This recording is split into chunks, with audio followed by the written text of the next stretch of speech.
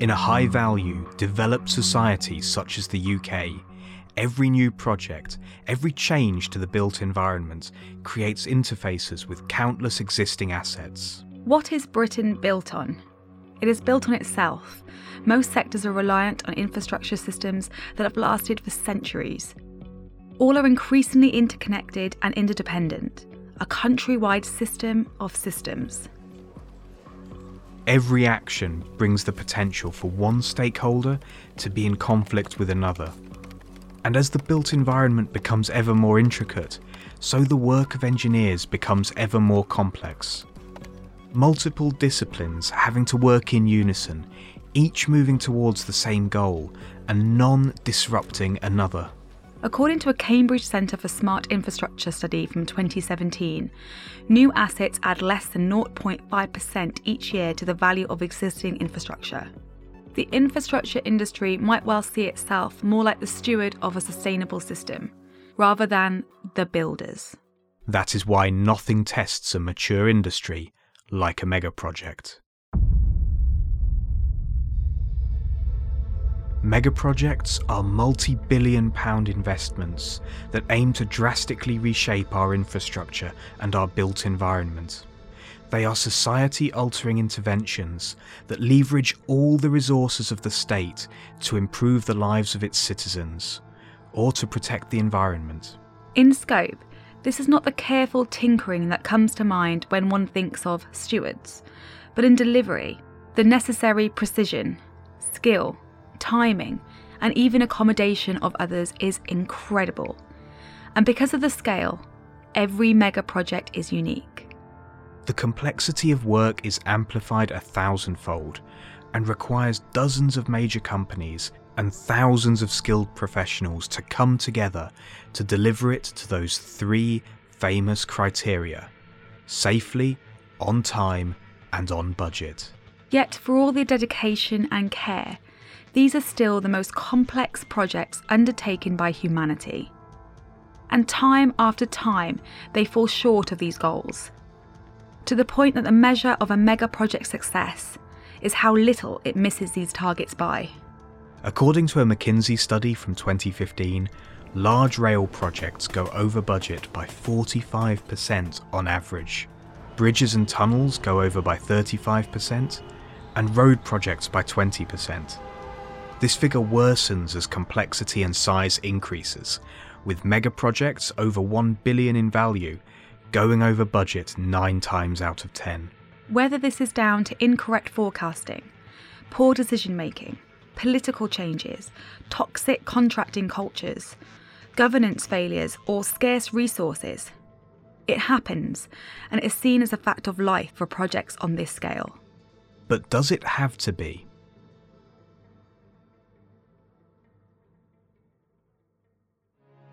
Hello and welcome to the Tunnelling Podcast. I'm Alex Conacher. And I'm Rhian Owen. And this month we've partnered with our sister podcast, Engineering Matters, to bring you a 3-part special. Engineering Matters is celebrating a special anniversary. It's episode 100! Yep, Engineering Matters has hit its century. And to mark the occasion, we are bringing you a special episode, a 3-part mini-series in partnership with engineering and management consultancy Mott MacDonald. In this special, we are looking at some of the most significant engineering works undertaken, transport megaprojects. But we will look at them from a specific angle, how they can be delivered better. To do this, we will look at the work needed just to get a project approved, how projects justify their funding, set up a realistic programme, get the engineering right, and finally, navigate political and stakeholder demands to reach royal assent. But what is royal assent? We will learn all about that and also learn about the intense demands on project owners. Why delivery of all the requirements of such a project within the constraints of society is such a difficult task. How asset owners need to identify their strengths and weaknesses so that they can supplement their capabilities where needed and take a leadership role where they excel. And finally, we will look at lessons learned from 2 of the most iconic projects of our time, the East Side Access Project in New York and Crossrail in London. In this episode, we will hear from a range of industry experts who make the case that project owners need help to deliver these assets. To do that, they advocate the delivery partner model. But the actual setup is a bit more nuanced than that. But first, we need to go back to the beginning, to a time when a fledgling megaproject is still just the dream of a group of enthusiastic politicians and industry visionaries. The first step is to get that project funded. And to do this, it needs to demonstrate that it is a worthwhile use of taxpayer money. This is usually done with a cost-benefit study. For that, we need someone with experience directing transportation projects. My name's Michael Saville. I'm a director in the transportation unit for Mott MacDonald. My job title is practice leader for tunnelling for UK and Europe. Michael says his responsibility is primarily in keeping his team match fit, making sure it is a team with the capacity and capability to deliver its projects. He explains what the project is like at the earliest stages. The client usually has a concept of how they want to have some transformation, be it a transport project or services, utility services, for example, delivering water or power into an area. And they'll have an outcome that they would like to see. It's their vision of what they would like to see. And what the engineers are going to have to do is help frame that in the practical world of what's doable and what's not. But engineers being engineers, this presents an issue. If you ask an engineer, can they do it? They'll almost always say, yes, they can do it. Given enough time, given enough money, anything is achievable. Humans are amazingly adaptable, as you can see. But the real question that the engineers need to help the client with is, should we do it? And that means taking this balance between the value that will come out of doing this transformation versus how much will it cost to actually do it. What are the benefits? What's the benefit to cost ratio? The client goals are, at the first point, might be driven by commercial means. They might just be driven by sustainability approach or other social outcomes. So we really have to unpick what is that vision and where is it? What are the drivers for that vision? We help them understand that, and then we look around for either precedents or the technology that we know exists that can help achieve that.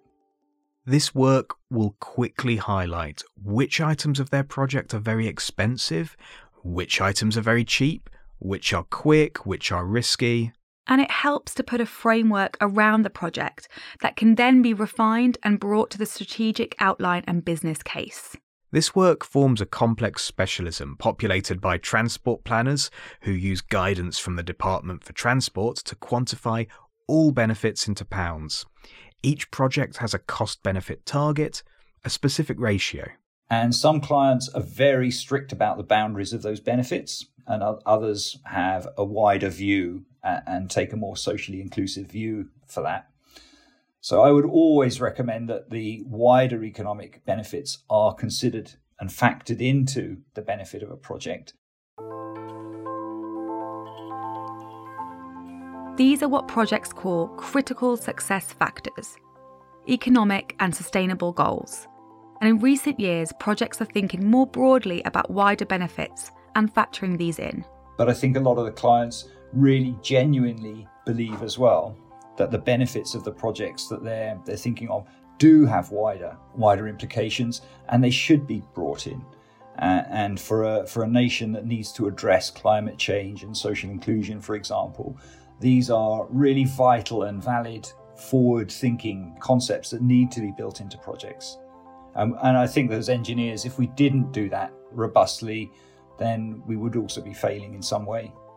This is a realisation that came to Michael while working on the studies for Crossrail 2, a proposed 47-station rail route that will run north-south through London into Hertfordshire in the north and Surrey in the south. He says the project tended to look really strictly at journey time savings and try to justify the project and the business case simply on journey time. And that gave a decent enough answer for continued funding and investment and study. into what could be done. Then we realised that really it was a project that was going to connect regions of the southeast of England. Generally, Crossrail 2 has been seen as a route to funnel people into the centre of London for work. But the sheer scale that comes with a mega project brought its own benefits.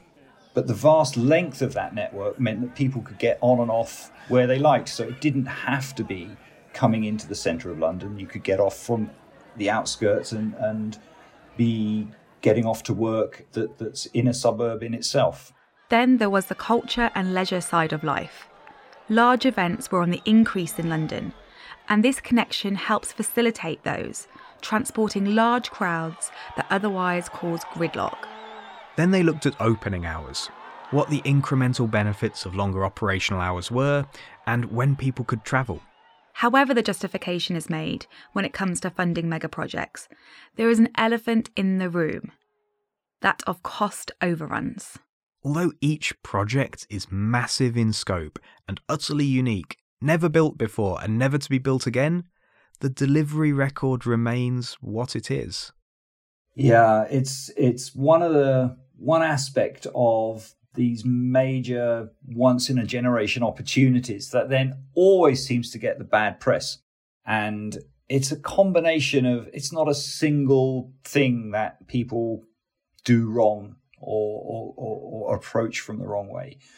It's a combination that the system of how we assess the likely costs and the risks that go with that need to be communicated and bought into early on. And people lock onto the cost of a project as a number. It very easily sits in our head and is well remembered. And that is usually the first number you say, that project X is going to cost 3 billion.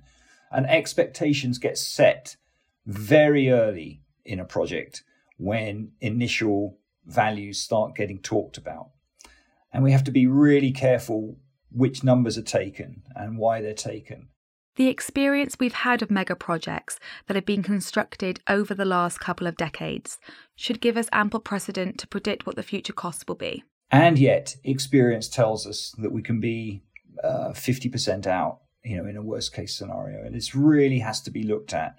And I think it means that clients that are also influenced in some way by political motives at times need to be appraised and briefed and guided in what the numbers mean and how sensitive they are. This failure is not a fault of the engineering, and there isn't a single process failure that says we are going to get it wrong by X%. But it is a real shame that happens for a number of reasons. The DfT try to build that into their estimates with something called optimism bias, and they'll add a percentage on top of an estimated figure to take account of these unknown things that happen through the life of a project as it evolves. And it goes some way as an approach. It's a pragmatic approach. And it goes some way to address the fact that projects' costs change and risks become more quantifiable. Although the general trend when risks become more quantifiable is perverse. The costs go up. You would like to think that the opposite would happen. And there is a huge amount of research that needs to be done bridging the gap between engineering and transport planning. 2 people on Michael's staff have been researching major project funding at University College London, so it is understood as far as it goes. But, the influencing that in the reality of a project and getting the right numbers at the right place to the right people does seem quite a challenge. It's genuinely a challenge. And I'd say is one of the things that makes engineering lose credibility. The excitement and pride that should come with delivering these major projects can often be dented by a mismatch of funding. The funding of a project is a short-term pain for everyone involved and seems like a lot of money to the public. But once the infrastructure is built, it is there, improving people's lives for generations. Headlines totally forgotten. The project client needs to be able to look closely at the cost, programme and scope, and really understand what is driving high costs and where the true benefits are coming from. But now we move to the engineering itself. My name is Samer Ali. I'm project director within Mott MacDonald. I'm in the transportation unit. I work on transportation infrastructure projects at the delivery phase, working with construction organizations and working with clients on delivering the project outcomes. Samer has spent some time thinking about what goes into a project. He has broken down what it means to have sound engineering into a number of building blocks. These need to be considered very early in project development, or problems can get embedded that will cause major difficulties later on. Are you ready? Go! These are number 1, clear vision. So by vision, I mean what the project owner's imagination of the future looks like, how they want that infrastructure to positively impact people. Number 2, clear project requirements. So by project requirements, effectively design requirements, how the project will contribute to economy, looking at skills and employment, the quality management and how the quality will be looked at, logistics and so on and so forth. Number 3, operation and maintenance. If you think about the major infrastructure projects, they normally take a decade or sometimes a little bit more from inception to completion. And effectively, sometimes they take more than a decade. The technologies that are available at the start of a project are likely to become obsolete by the time we get into putting these projects into use. So thinking ahead and considering implementing any future technologies, any future research and so on and so forth is quite an important element to plug into the requirements from the initial phases. Number 4, looking at the infrastructure holistically. Effectively, every infrastructure project is a composition of complex systems or subsystems and components, and it's actually important to look at those components and how they work together, because if you make a change to one of the components, you could potentially have an impact on the performance of the overall system. So looking at a railway project, components could be something like the civils, the bridges, the earthworks, the tunnels which carry the trains, the tracks, that's another component, communication systems, the signaling, the power, the rolling stock, and so on and so forth. Number 5, the interdependencies between those systems. This interdependency creates interfaces. And understanding that interdependency helps the client or the infrastructure owner to define the procurement, how they want to bring in the different components, how they want to procure the different components, whether they're going to package them together or have them in separate packages. And it also helps in defining an efficient approach to delivering the infrastructure. Number 6, engaging with stakeholders. To help understand the needs of those stakeholders and the needs of the communities, help understand if there are impacts, how those impacts can be resolved and reduced during the development of an infrastructure project, and also identify opportunities. Number 7, understanding the information you have and the information you need. The infrastructure project concepts, starting from blank a piece of paper, effectively the information is quite scarce.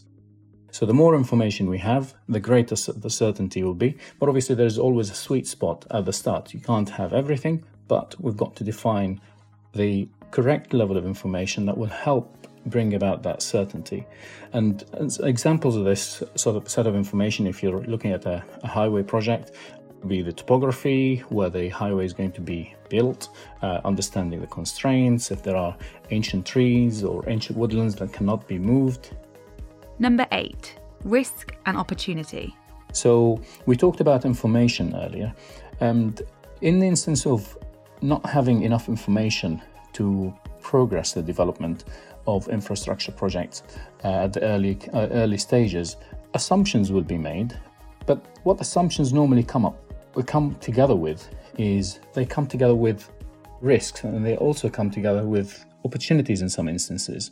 So if we make assumptions which end up being more favorable than reality, that could have an impact on cost and could have an impact on program. But the reverse could also happen. If our assumptions were more conservative, then later down the line, as they're verified, we could have advantageous impact on cost and opportunity in terms of time and completing the works earlier. And then it also links to the risk allocation. Who is best placed to manage that risk? Number 9, the development phase. We then go through the development phase of those engineering principles or of those engineering concepts. Starts with option assessment and option selection, developing those options into more concrete solutions, and then taking those solutions into the production design and then into construction. And number 10, which Samer says is an underlying block for him, progressive assurance. Which is effectively an approach to validate and to verify that the developed systems and the developed components do meet the requirements which were set at the start. So we set the requirements, we go through the development, but then progressively throughout the development, we've got to look and see whether what we've developed is actually in line with the requirements which were set. So those building blocks, when they come together, they effectively set a map that helps in developing sound engineering concepts from the early stage of developing infrastructure projects.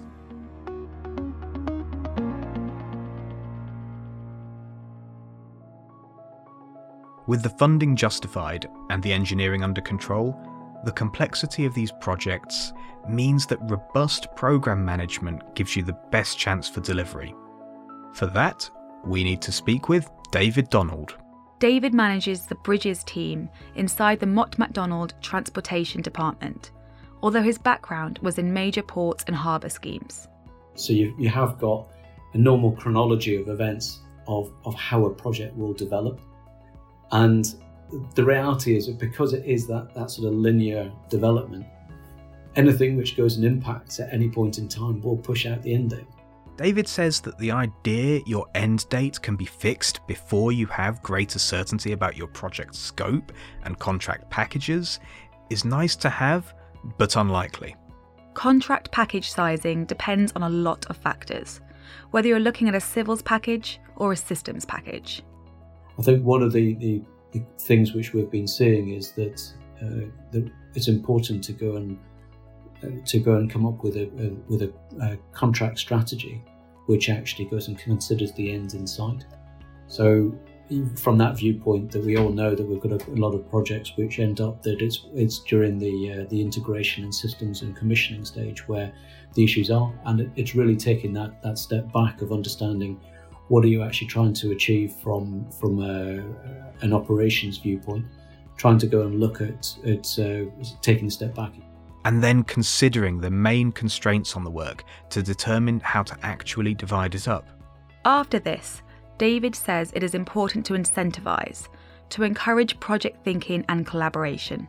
And for me, the understanding with this is there's a bit of a symbiotic relationship, that you can't have the client dictating something which the market won't want or won't deliver because they just won't go and get the interest in the market, or the other way around, that what the contractors want, if it doesn't actually manage the client's risk, then it's going to go and make it a little bit more challenging. We are very familiar in the UK with the threat to programme posed by systems and fit-out work, which always seems to take longer than originally thought. And it may be that construction has a bias and focuses too much on the capital delivery side of projects and not the entire system. But another threat to programme is long lead items. These are bits of equipment or other services that take a long time to deliver. These need to be identified and procured early so they do not impact the critical path. Then there are critical and scarce resources. Some of these things are actually outside the procurement process, but we need to go and manage. David recalls one project during his days working in the ports sector, and he had to look at overall power supply for the port and the rail facilities. And because it was such an increase in demand, it was then speaking with the power suppliers, the utility companies, in order to make sure that there was suitable supply. And the most scarce resource is sometimes a niche skill set. we were switching over from an old rail operating system, control system, into a new system. And there was only 2 or 3 people who were around who actually understood the old system. And the critical element was that switchover from the old to the new and making sure we had that resource who understood the old system. And as I say, there was only a couple of people around who could do that. So we had someone as a backup, and it was sort of putting someone in a hotel, making sure that during that operation that they were available and on hand to do it.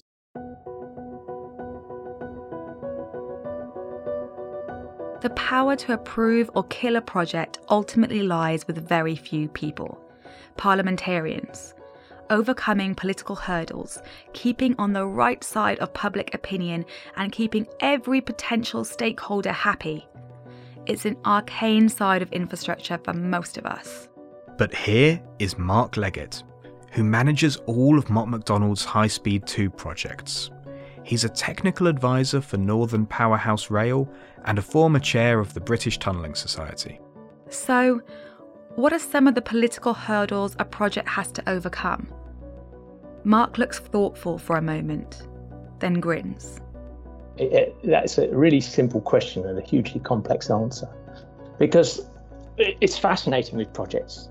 Projects start because they either start because of a need, and or there's political will, or there's a political. If you look at what's happening today, union connectivity, it's talking about that. There's a sort of a real political drive there because of Brexit. So how do we join up the UK? They always get to the political arena based on need. That's the start. But it's hugely fascinating as to why and how projects do progress. A great example for me is Chelsea Hackney Line, one of my first jobs when I joined Mott MacDonald 30 years ago, which is now Crossrail 2 and is now back on the shelf. And really that should have been pushed forward before Jubilee Line, but Jubilee Line went first. Why? Political will. The politics of the day dictated it shall be thus, and so it was. So as an engineer, when we're sort of doing these jobs, I think we have to understand it's not always about the engineering. And I think that's quite difficult for engineers. It suits me because I like the sort of fuzziness of the projects at that stage. Yeah, so you have your need, you've got your political will, you've done your route development, probably done a high-level environmental appraisal, which they did on High Speed 2. And so you've done rounds of consultation. Which Mark says we do not do enough of. But more of that will come in part 3 of this mini-series. And then you hone in, and often it's the Secretary of State will make a decision on, say, a route or the motor of the project, like on Crossrail. Projects like Crossrail are a bit easier because, I remember the early days we had a station at Whitechapel, a station at Isle of Dogs, and because of the constraints and the buildings in the way and everything, there aren't that many routes, A project like High Speed 2 is much more complex due to the options available, and the route selection becomes something that needs to be done with very good evidence. You will always have some unhappy stakeholders, and you need to ensure that your selected option is the best of all possible worlds. Then back in Parliament, a bill of some variety is put forward. This could be a private member's bill, a government bill, a Transport and Work Act order, or a hybrid bill. The hybrid bill has been a popular option for complex projects because once it's had its second reading, it is difficult to stop the project. It also does not constrain the permitted works overly at this early stage. And with a hugely complex scheme like a mega project, this is an advantage. So Transport Works Act order is similar to a bill, but it's much more constrained. London Underground often use it for smaller projects. But it can get hugely complex for larger projects. Mark cites Heathrow's Terminal 5 project. Terminal 5 was a classic example where they actually did a planning application, but they had a public inquiry, and that can lengthen the time you need to take powers, whereas with a bill you have petitioners and it's heard by a select committee in Parliament. And then there's the development consent order, which is for nationally significant infrastructure projects. Which is being used for things like Lower Thames Crossing, the Stonehenge Tunnel, and a lot of highway schemes. And that is similar to a bill, but it's the timescales are different. It requires much more consultation up front, much more work up front, and it has very defined timescales afterwards. Whereas a hybrid bill, because it goes into select committee, is pretty ill-defined on how long it takes once you've deposited it. Which is the kind of flexibility that is appealing to a complex transportation project. All these vehicles lead you to an order of some kind which allows you to compulsorily purchase land, which is what you need to do if you're going to build some of these projects, and to build and operate it. So that's what you need. You need powers to do that. Everything in Parliament leads up to royal assent, which is the moment our project is signed into law by the Queen. Mark summarises the journey of the hybrid bill to that point. So what happens is for the hybrid bill, it's read in Parliament, so you get the second reading. Then it goes into select committee in the House of Commons, and it is a committee of MPs hear evidence from the promoter. That's our project client. And they hear petitions from people who want to petition against it, for it. They want to make changes. And at the end, and then it goes into the House of Lords, and there's a select committee of the House of Lords. And at the end of that process, once all the petitions have been heard, the promoter's made any adjustments he needs to make, the select committee have made their reports suggesting either imposing adjustments or putting things in as undertakings and assurances. So there's things that permit the promoter to certain things after the project. At that point, the bill, the act, is then approved by Parliament. And at that point, it can be signed off by the Queen and made law. And it is a law, it's an act. It's an act of Parliament. This journey is perhaps more treacherous than it has ever been.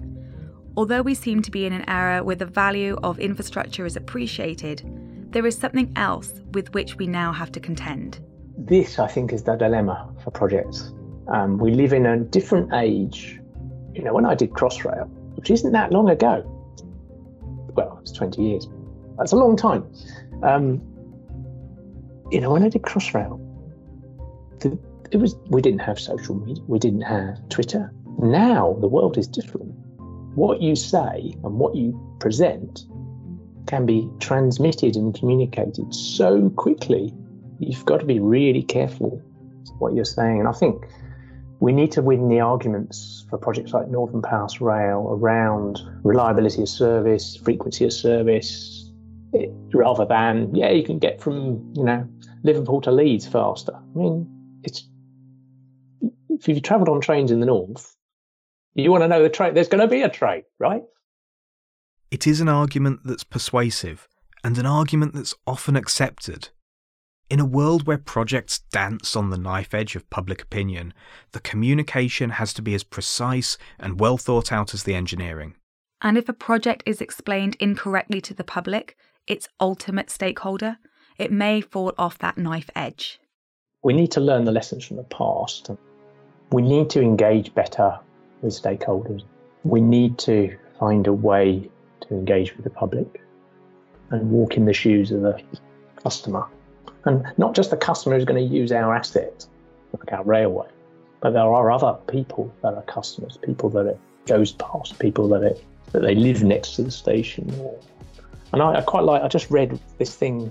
We need to think much more about integrated transport. It's this first mile, last mile thing, which I've only just really got to grips with. It's this sort of, unless you're within easy reach of a piece of transport, you're not going to use it. So the first mile is the first mile of your journey from your house. The last mile is the mile at the end. If we haven't got that cracked, then you just build something to nowhere. In this first part of our three-part exploration of what it means to deliver a mega project, we looked at the setup of a project and some of the challenges it needs to overcome before the first shovel breaks the ground. In the next episode, we will learn more about the delivery itself and what a project client can do to manage the massive responsibilities it faces once the real work begins. We will be joined once again by Samer and Michael to break down the role of the delivery partner, while Mark will be back again in episode 3 with his reflections and lessons learned from the Crossrail project. The Tunnelling Podcast is a production of Reby Media. Our producers are Alex Conacher, Bernadette Ballantyne, Rhian Owen, Ross McPherson, John Young, Velo Mitrovic and Tim Sheehan. This episode was written and hosted by me, Alex Conacher. My co-host was Rhian Owen. Script editing and series supervision by John Young. Sound engineering by Ross McPherson. And our own unique societal intervention is Rory Harris. Special thanks to our episode and mini-series partner Mott MacDonald. Thank you for listening. You can find us on all podcast apps, on our website tunnelling.reby.media and on LinkedIn.